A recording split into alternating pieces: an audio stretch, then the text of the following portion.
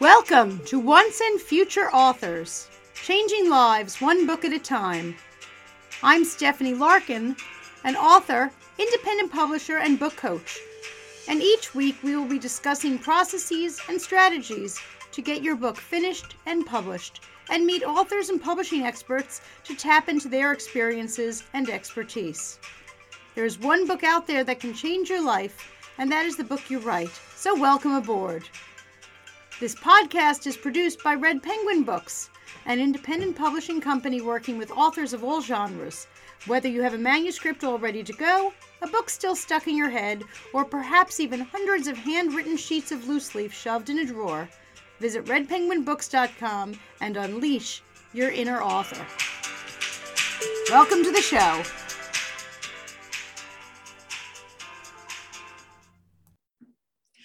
Welcome to the Once and Future Authors podcast. I'm Stephanie, and I'm so delighted today to be joined by author Danielle Orsino. You are going to absolutely love her books and love Danielle. Her books are part of the Birth of the Fae series, Locked Out of Heaven, Thine Eyes of Mercy, and From the Ashes. And now that you've seen these gorgeous covers, you get to see our beautiful author. Danielle, thanks so much for joining me. Thank you for having me. How are you? Fantastic. And oh my gosh, you always look like you are ready for a book event. You have to tell me where you go shopping. Where do you go shopping? It's a little bit of everything. Etsy plays a big part in all of this, I have to say. Thank you to Etsy. And it's a little bit of bedazzling that takes place. Oh my gosh, I don't know. I've been on Etsy. I must be in all the wrong places. Just type in Faye and believe me, a lot pops up. Really? Okay. Yes. Things I don't know. Now, what I love is that I've gotten to meet you and your books before, but you just had a major rebranding of these covers. They used to look like, you know, your standard fantasy book, I would say, with more of a stock cover look. But now we have a brand new star on all these covers, and I am in love. These are, I have to tell you, miles above your last covers, and they're phenomenal. So tell me how you got to star on the covers, and I want to hear all about these photo shoots because this looks amazing. Oh, thank you so much. My new publisher, Four Horsemen Publications, actually, this was their brainchild. I had nothing to do with this. I can't take any credit for this.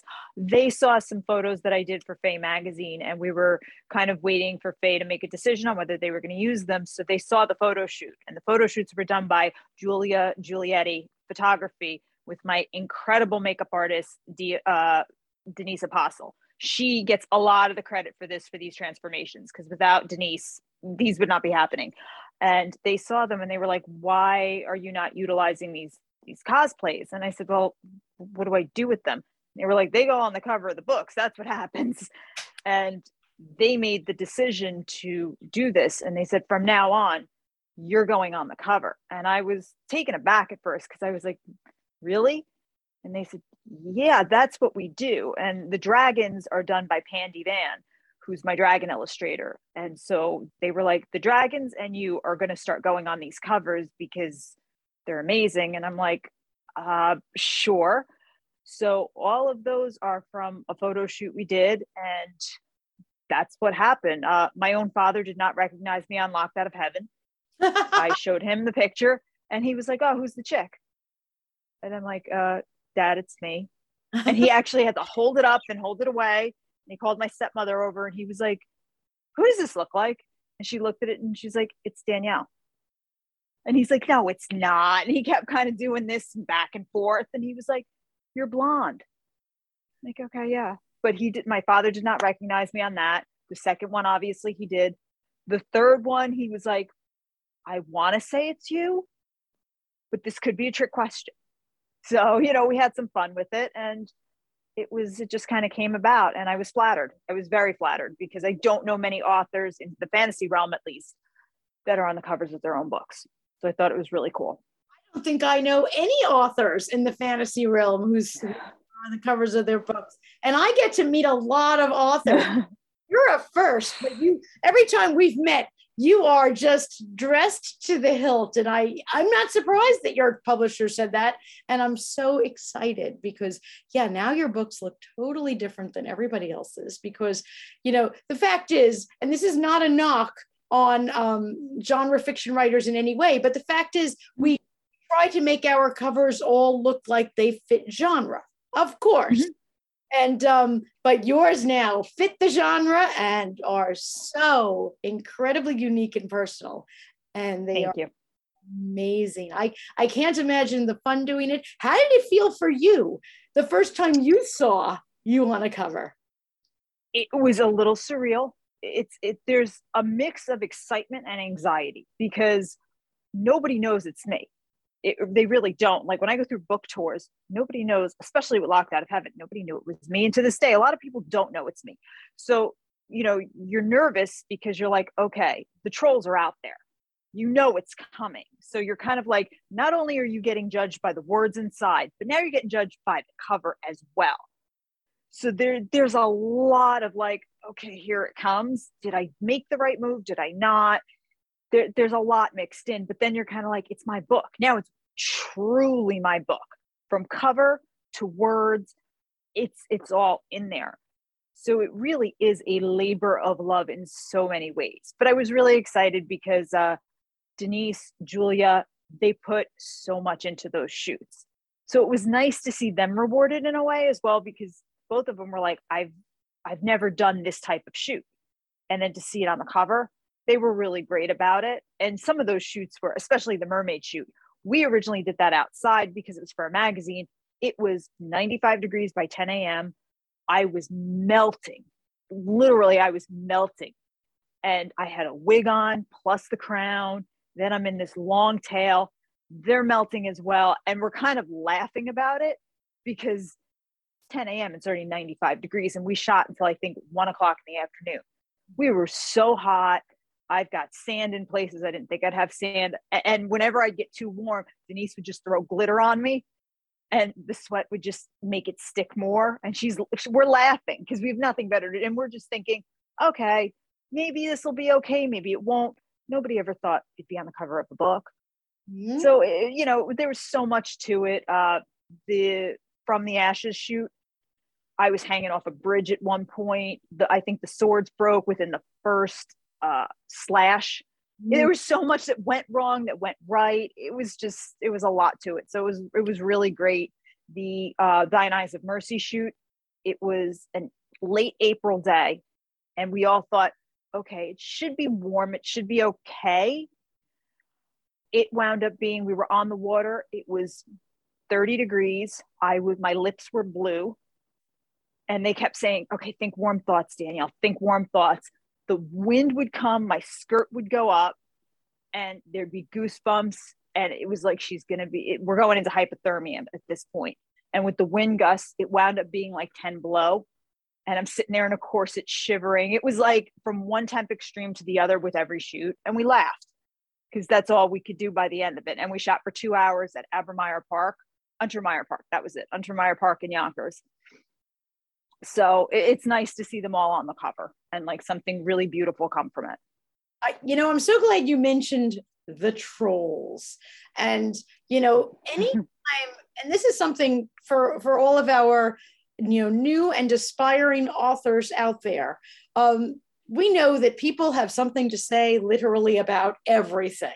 I mean, you can't go to the grocery store without somebody saying, people are just so judgy. And when you put out a book, any kind of a book, I mean, even if you just put a coloring book, everyone judges you and everyone makes comments. And I'm always amazed how many people make comments about books because, while it is true that 90% of the population wants to write a book, only like this many actually manage to do it. So for anyone to say a negative comment about an author, I feel like saying, and where's your book, man? Like, give me a break. Exactly. But you are so right. People say mean things about everything. Yes.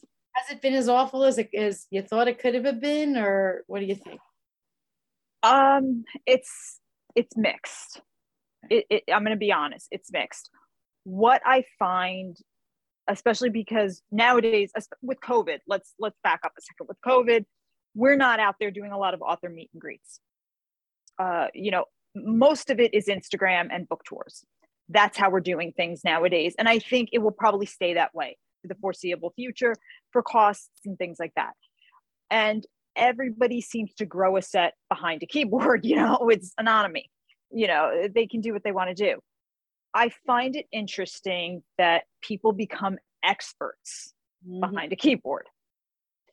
And I kind of have to laugh at some of it. But the way I've done it, and Henry Cavill, I was listening to him. He goes a lot on boards and listens to what people say about his acting. And he takes the attitude of, I have to see where the source is and then kind of wade through it and get to, is there a nugget of truth in here that I can use? And I kind of adapt a little bit in the sense of, I don't listen to the best review and I don't listen to the worst review, and I try to keep it midline. In that sense, no, it's been exactly what I thought it would be, but some things still bother me. I know who gives the books the shot that they deserve, and I know who doesn't. I do a lot of book tours, and I always find it interesting when a host just doesn't post. And the who's ever running it will say, look, I'm sorry, they missed their stop. And I'm like, okay, did they say why? Oh, they said it just wasn't for them. Okay, well, what wasn't for them? If you can give me something back like, I don't do fantasy. Well, why'd you sign up for it? It's a fantasy. I mean, look at the cover. It's a fantasy book. But every now and then I'll get somebody who just doesn't respond. They missed their stop. They just didn't do the assignment. I don't give it. Like that to me, nothing. I'm not even going to waste my time with you because you didn't give the book a chance. If it's one of those, I just didn't finish it. Once again, doesn't bother me because the next page could have been the page that turns you around. I don't care. When I get somebody who decides to dissect my whole book, sometimes that bothers me a little bit, be honest. So it really does matter. I've had some people comment on the covers. Yeah, that bugs me because it's me and they don't know it's me. So they're brutally honest. Ooh, ouch. Brutally honest. I've had people make some comments that aren't nice. And then I've gone in and said, that's the author. And some people backtrack and go, wow, that's really cool. I didn't realize that. And then I've had some people be like, why is she putting herself on the cover? Okay. So it really, has it been as bad as I thought? Some instances, yes, some instances, no. I'm still trying to get used to it. I just, when I get a dissertation about my book, I have to really weed through where the motivation is. Well, instead of the negative, how about the positive? How about some really great fan interactions and things like that? I will never trade being an author for those moments because those are why I do it. And whenever I get something from a fan that says, I'm waiting on pins and needles for the next one, or I don't understand why more people don't know about your book, or I come home and I have to decide I'm only going to read one chapter because I can sit and blow through this book and it's my release after work. And I'm like, yeah, this is why I'm doing it. I'm not doing it to be the next George R.R. Martin. Look, I wouldn't mind George R.R. Martin's money, but that's not why I'm doing it. I'm doing it for moments like this so people can have an escape, because I think that's all, we're all looking for that little moment of escape. And it's really the reason I dress up, to do interviews and do everything so people can have a moment of the veil and see that they can find the veil in their everyday life.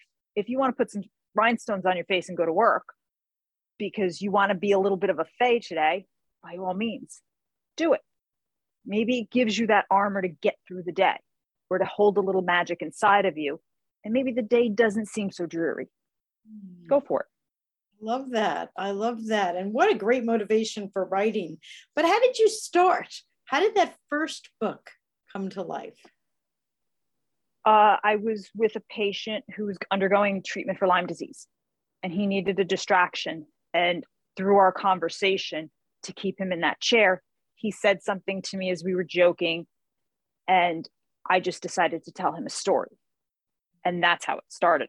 I told him a story, and every day he sat in his chair, I told him another story, another piece of the pie. And so every day it was another little chapter, another little chapter. I was just telling it to him off the top of my head and doing the old school storytelling. Did I think I was going to go home, sit down and write a book? Not even a little bit. Can't even lie and say yes.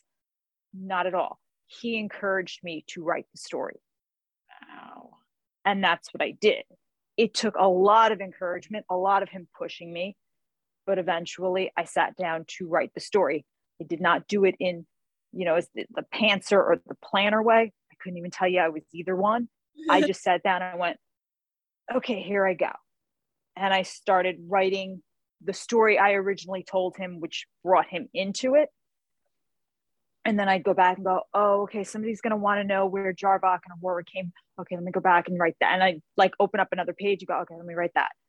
No, they're going to want to know this. All right, I got to go back, write that. And I just kept flipping.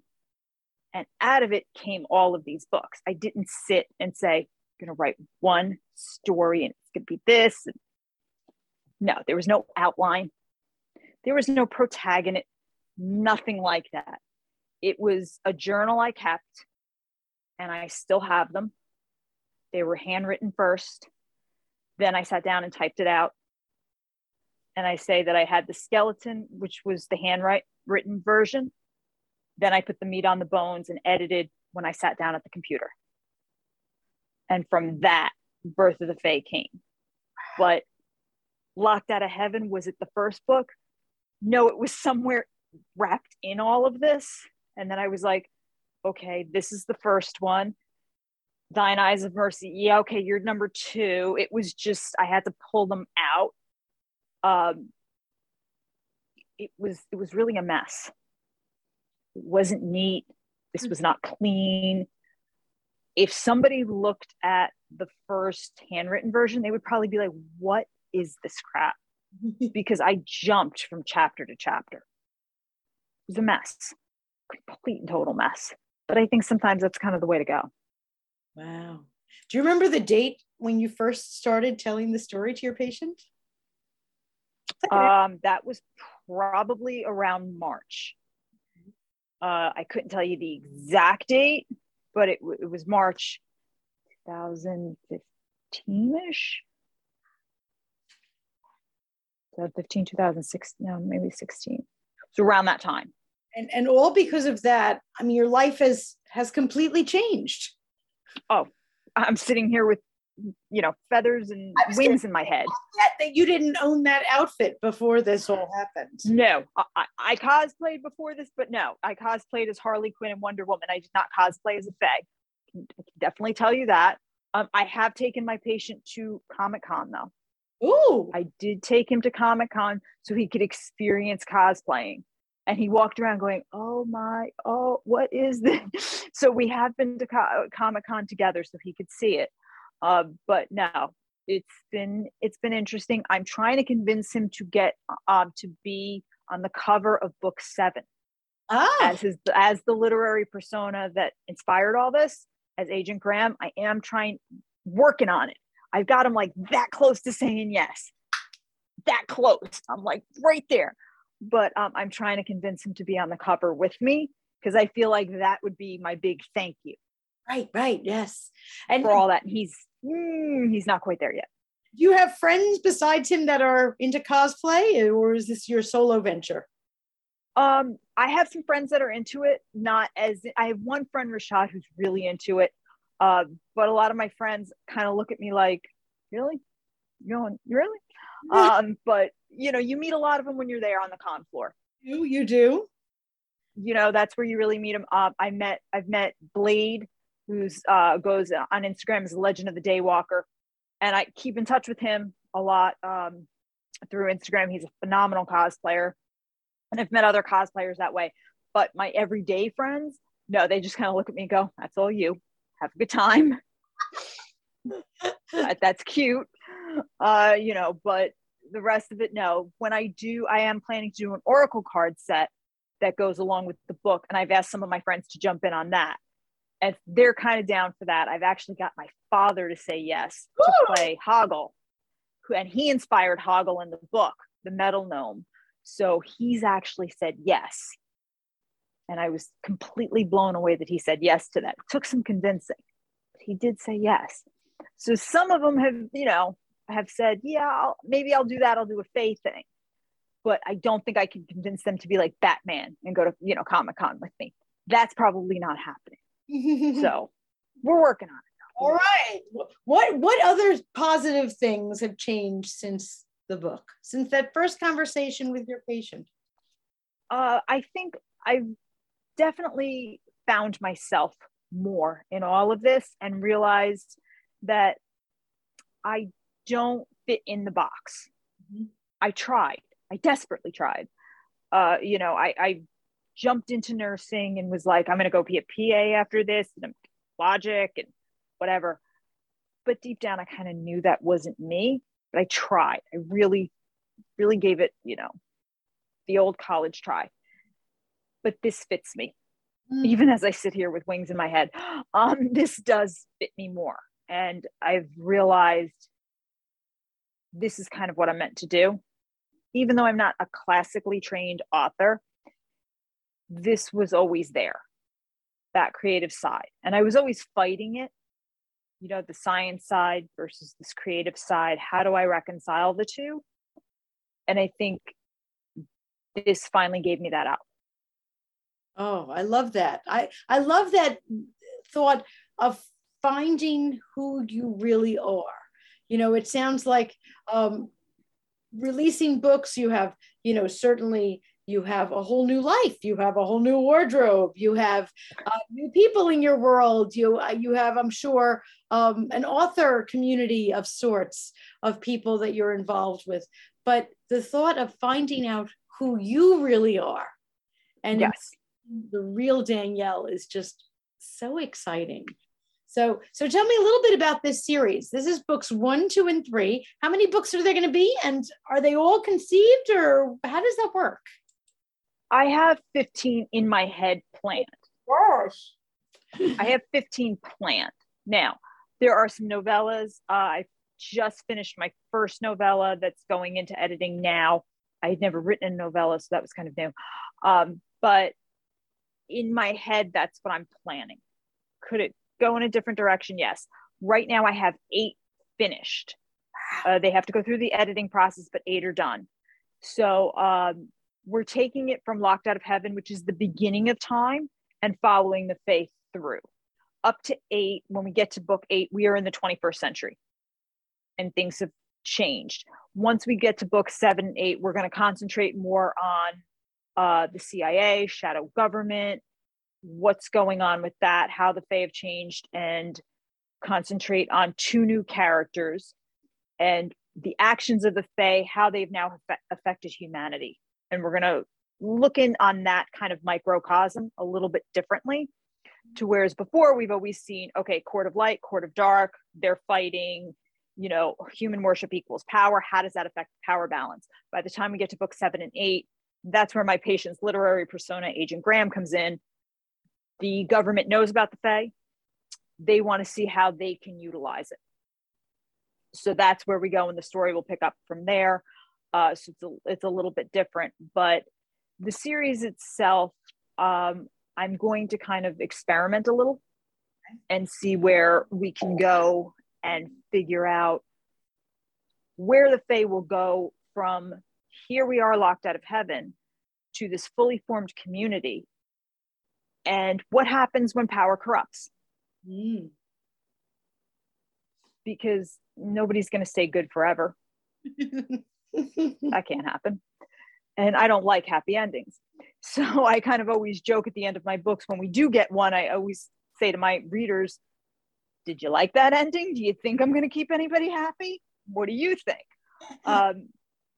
And we'll see. I know some people have commented that there's time jumps. That gives me room to play with the novellas and to explore different areas of the veil that maybe I've left hidden. So I like having that flexibility. So, there was some comments made that from Locked Out of Heaven to Thine Eyes of Mercy, that I left this gap. And I'm like, yeah, I know I left that gap. I left it for a reason, because it gives me a chance to explore in a novella what happened. Maybe I don't want to do a sweeping battle scene because it's been done in fantasy to exhaustion. Who wants to see us? You know, how many times Lord of the Rings did it beautifully. But, and so has George R.R. Martin for that matter. And a lot of people do great battle scenes. I do great small fight scenes, but a big battle scene, it's just been done. I would rather concentrate on one or two factions and their point of view on a war versus this big battle scene. So I can do that with the time jump and go back and show you a novella and give you that little bit so you can really get in and feel. So that's my goal, is to get further along in the series and then give you that backup where now you can look and say, okay, I know this has happened. Let's pull back for a second and see, here's what happened in this, and this is how it affected where we're at now. So that's kind of where I plan on going with it. Wow. I love that you said, I don't really like a happy ending. We had on the show a romance writer, and of course, it's the opposite, because all romance books have a happy ending. And she would say, that's who I am. I always wanted to have a happy ending. But you, Danielle, know who you are. Not about that happy ending. No, I don't. I think it's good in some places, but I think initially it's predictable in some things. And I'll tell you right now, I'm not a romance writer. Yeah. You know, I've had that. I think, especially with Fae, people expect in the Fae genre for there to be romance. And it's, you know, it's young adult. A lot of young adult books have it. Once again, I'm not young adult, so let's put that out there right now. My Fae have other problems, so for them to be like, hold on, let me go find Prince Charming, we ain't got time for that. You know, their attitude is like, I just got kicked out of the Shining Kingdom. My creator abandoned me. I don't know who my personality is because my personality was wrapped in my job. I've lost my gifts. I've done this. I don't have time to go find a partner. I've now got to create a kingdom. I've got to do this. I've got to do that. I don't have time. It needs to feel like it should fit in. So for me, romance was not the first thing. Not saying it won't happen at all, Get that? but it's got to make sense. I get that. Are most fantasy readers young adults that you would say it's not young adult? It's not that most fantasy readers are young adult. I think Fae has become more synonymous with young adult. And I like to just put out there that just because I'm Fae oriented doesn't mean I'm synonymous with young adult. Gotcha. Because some of my fight scenes can be a little gruesome, especially in Locked Out of Heaven. But also some of the topics can be somewhat heavy, that I don't want somebody to go and give a 10-year-old Locked Out of Heaven and then be like, whoa, she's talking about religious philosophies there. And then they're like, oh, and the Weepers are sucking bone marrow out of somebody they just killed. And my 10-year-old got this book. Don't come yelling at me. Hold on. You know, I did not market this to your 10-year. I say from day one, whoa, you know, things like that. Or In Thine Eyes of Mercy, we're going to Tudor times. I make it very clear as one of the Fae is observing the court of Queen Mary. He's like, they're bed hopping, they're doing this, you know, but yet they're claiming they're, you know, in love with their wives. Like I show what the court is really like. Don't look at me and go, you marketed this to my 13-year-old. No, I didn't. I made it clear I might not be the one. And I say this, I'm an equal opportunity murderer. No character in my world is safe. I'm gonna kill them all. So once again, don't get too attached. They all go out. I kill everybody. You know, my coffee cup says, don't get too close to this author. She may put you in a book and kill you. That's who I am. So I do kind of, I think sometimes people think, Fae, this will be a soft book or it's a young adult book. Just be clear with it. You know, I might go a different direction. Yeah, no, I'm so glad you said that. And you're obviously very clear in your own head. You know, not every author really knows their specific genre their audience. They really aren't. I've had so many authors, or new authors especially, when I've said, so who would be a good fit for your book? And their response is much more generic, like, oh, everybody would enjoy this. I'm glad that you are very, very specific, because that will serve you well. And in a book marketing sense, knowing who your target is means that, kind of like a GPS, you know the road to get there. If you think your target is, oh, everybody, then you're not marketing anyone. So kudos to you for not only knowing the genre, but to know even beyond that. This is not a YA book. This is not this. This is not that. This is what it is. And you now, in your whole persona, branding. You're all about branding here, which I love. I think if you're going to write a fantasy, and I'm just going to pull this genre because I think it's a genre you have to live. You have to dive in, because you have to build this world. You have to build it from the magical systems, the kingdom they live, the economics, all of it. So you have to dive in. So you do have to live it and understand it. When I wrote Thine Eyes of Mercy, I had to understand Tudor life. I took a Tudor etiquette class. And so I had to really dive in and realize, I didn't know that the upperclassmen would literally have to show that they washed their hands before they sat at the table, because it was family style dining. I didn't know this. So I realized at that point, if I'm going to do this, I have to dive in. Got to live the life. And so by dressing up, yes, it's fun. I like putting crystals on my face. I like wearing this stuff. I'm bringing a part of the veil to everything. But I live the veil. My dogs are my dragons in the book, all of it. It's all part of it. So I think for fantasy writers, I'm not telling every fantasy author you've got to dress up or anything like that. It's just more, you have to live the life a little bit. You have to live in that world and experience it. I was thinking about it the other day, and it's kind of ridiculous, but in Thine Eyes of Mercy, Bishop Awen wakes up in Tudor England, and he's living there to keep an eye on Queen Mary, and he's complaining about the smell of the sheets. And there was a deleted scene where he starts thinking about, how does his sheets get cleaned? Because he's a bishop, everything is done for him. And he starts thinking, like, I should go and ask when I get back, how does this get done? Because he really doesn't know. Everything's done for him. And he starts debating all this stuff. But it was something that I sat there thinking, how do they clean their sheets? Like, I know how it's done in Tudor England, but how would it be done in the Vale? And I went down this rabbit hole that took me way too long. And I was like, I got to pull myself out.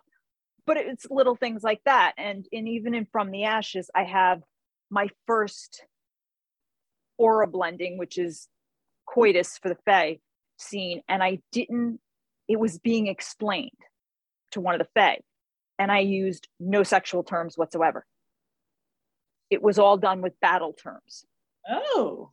This scene took me a month to write, because I was sitting there going, okay, all right. So I was like, all right, make sure your sword is of the right hardened steel. And I'm writing this out, and I'm like sitting there. But I really had to think, how does it work for the Fae, and how would they explain it? And once again, it was down that rabbit hole. Wow. So, you got to live the life, because if you just stay in your world and not go into your fantasy world, I don't think it makes it as rich and as contextualized as you think. Wow, what a great thing to say. And sometimes people think that with fiction, there's no research involved. That research is involved in nonfiction. But everything you're saying is, oh, no. If you're going to create this whole world and all the pieces of it, and how even, time and physics and everything else relate to each other in that world, you need to, research, take notes, make sure that you're consistent from book to book, that if this is the way it was here, that unless there's a reason, that's the way it's going to be there. And that's just amazing that you did all that.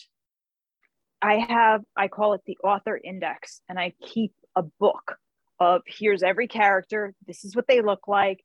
Here are the mystical items for the dark fae, the mystical items for the light fae. Here's the etiquette for the light fae. Here's the etiquette for the dark fae. I have to keep it, or else I don't know what the heck I'm doing. I mean, I can't keep them all straight at times. I have to remember Malascola from the Spellion faction is green, but his friend is blue. And by the end of it, I'm like, I find myself referring back and I'm like, who's who again? All right, I killed this one. Okay, that one's not alive. And I go back and forth. My dragons alone, the research that went into them. Okay, they don't fly, they technically glide. So whenever they take off, they have to find a jumping off point because they work more by the albatross theory of thermal glides. And I'm like, okay, so whenever they take off, I have to make sure they're running and finding something to jump from. Well, that changes where they can go. So there's always got to be a launching point, something. So those are the little things I have to check on. And I have to check myself on because, yeah, I'd love Dragor to just up in the air like Superman. That's not how I designed them.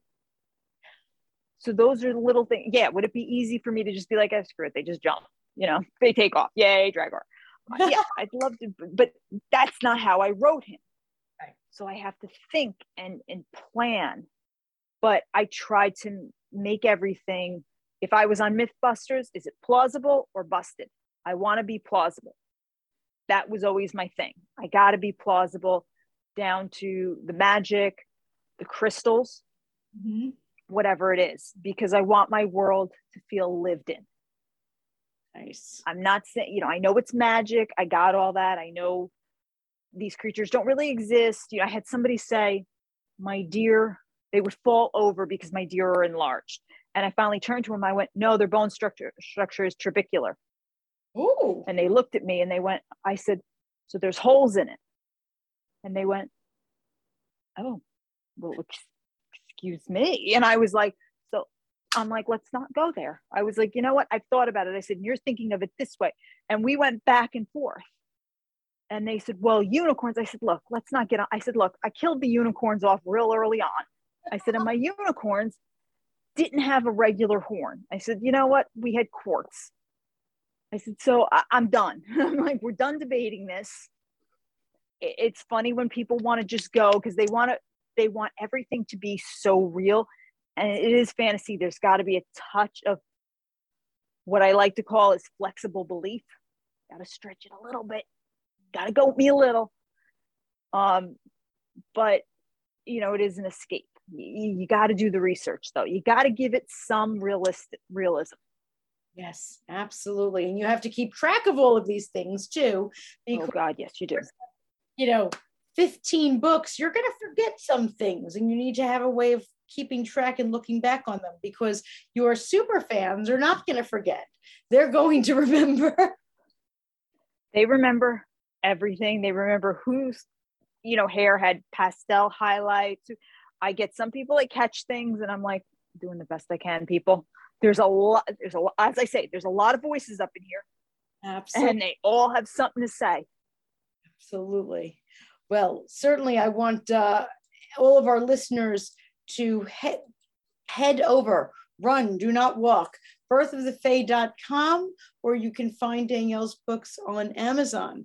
And you'd better hurry up and get started because she's got 8 books already written, 15 are planned for the series. You better start reading Locked Out of Heaven, Thine Eyes of Mercy, and From the Ashes. There's plenty more to come, and I am so excited about these covers and even more so about the words inside because what a writer. And with 8 more books ready to go, I guess you'll be back on with your next book because I can't wait to have you and read it. Thank you so much. Do you have any events coming up? I know it's been so hard on events. I know you have some book tours planned.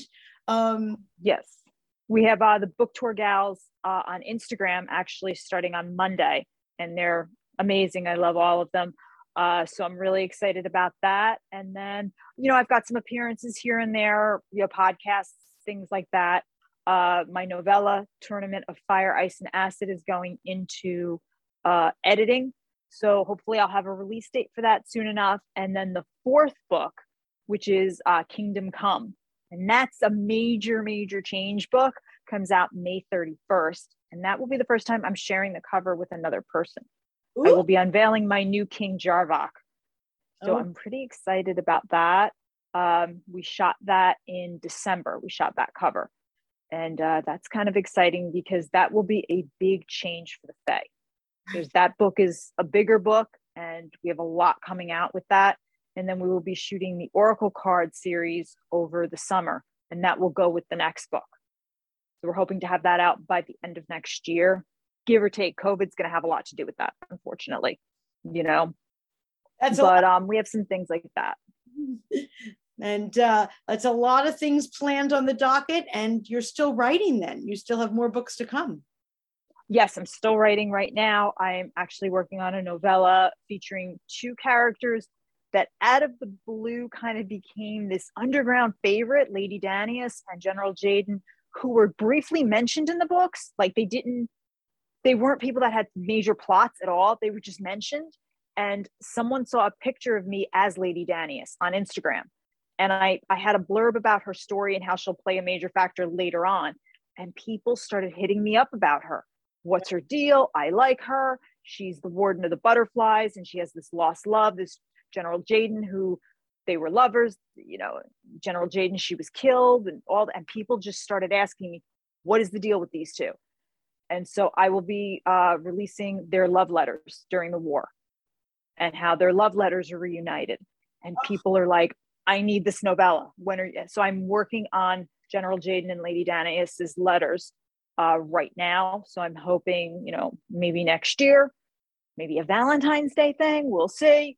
You know, I'm working on that currently right now. This is my first, I guess romance is a good way to put it. This is my first attempt. So be gentle. We're working on that right now. So I've got a couple things in the hopper. And there's talk. We're in prelims of maybe an app game featuring Los. Maybe. And that is from Locked Out of Heaven, a scene from Locked Out of Heaven where he steals the crystal from the Court of Light to get it back to Jarvok. So there's some talk. So honestly, if my dog gets a video game, he's going to be impossible to live with. But he already thinks he's the star of these books. So, you know, if Los gets his own video game, I don't know what I'm going to do with him. So we've got some things going on, but I really have to give the Four Horsemen a lot of credit for letting me do my thing and letting me dress up, because I don't know a lot of publishers that would be like, yeah, sure, go out dressed as a Fae. That's a great idea. Well, I think it's a great idea. I think you look fabulous. Thank you. You are a walking billboard for your books, which is amazing. Thank you. I appreciate that. Can't wait to hear more. Now, I know that you have a whole lot of things going on. Please make sure that you share them with me so that I can share them with our audiences as well. I would love that. I will let you know when the audiobooks are done. We are doing an audiobook for Thine Eyes of Mercy and for From the Ashes. They are in production right now. Congratulations. So exciting. Thank you. And please keep me posted when the next one's going to be released. And you got it. for all of our viewers, don't forget where to go. You can go to online retailers or go directly to the source, birthofthefae.com, where you can keep up on all of the news and all of the events and the books that are coming out in the future. Danielle, thank you so much for joining me. You're awesome. Thank you for taking the time to speak with me. I really appreciate it. Oh, my pleasure.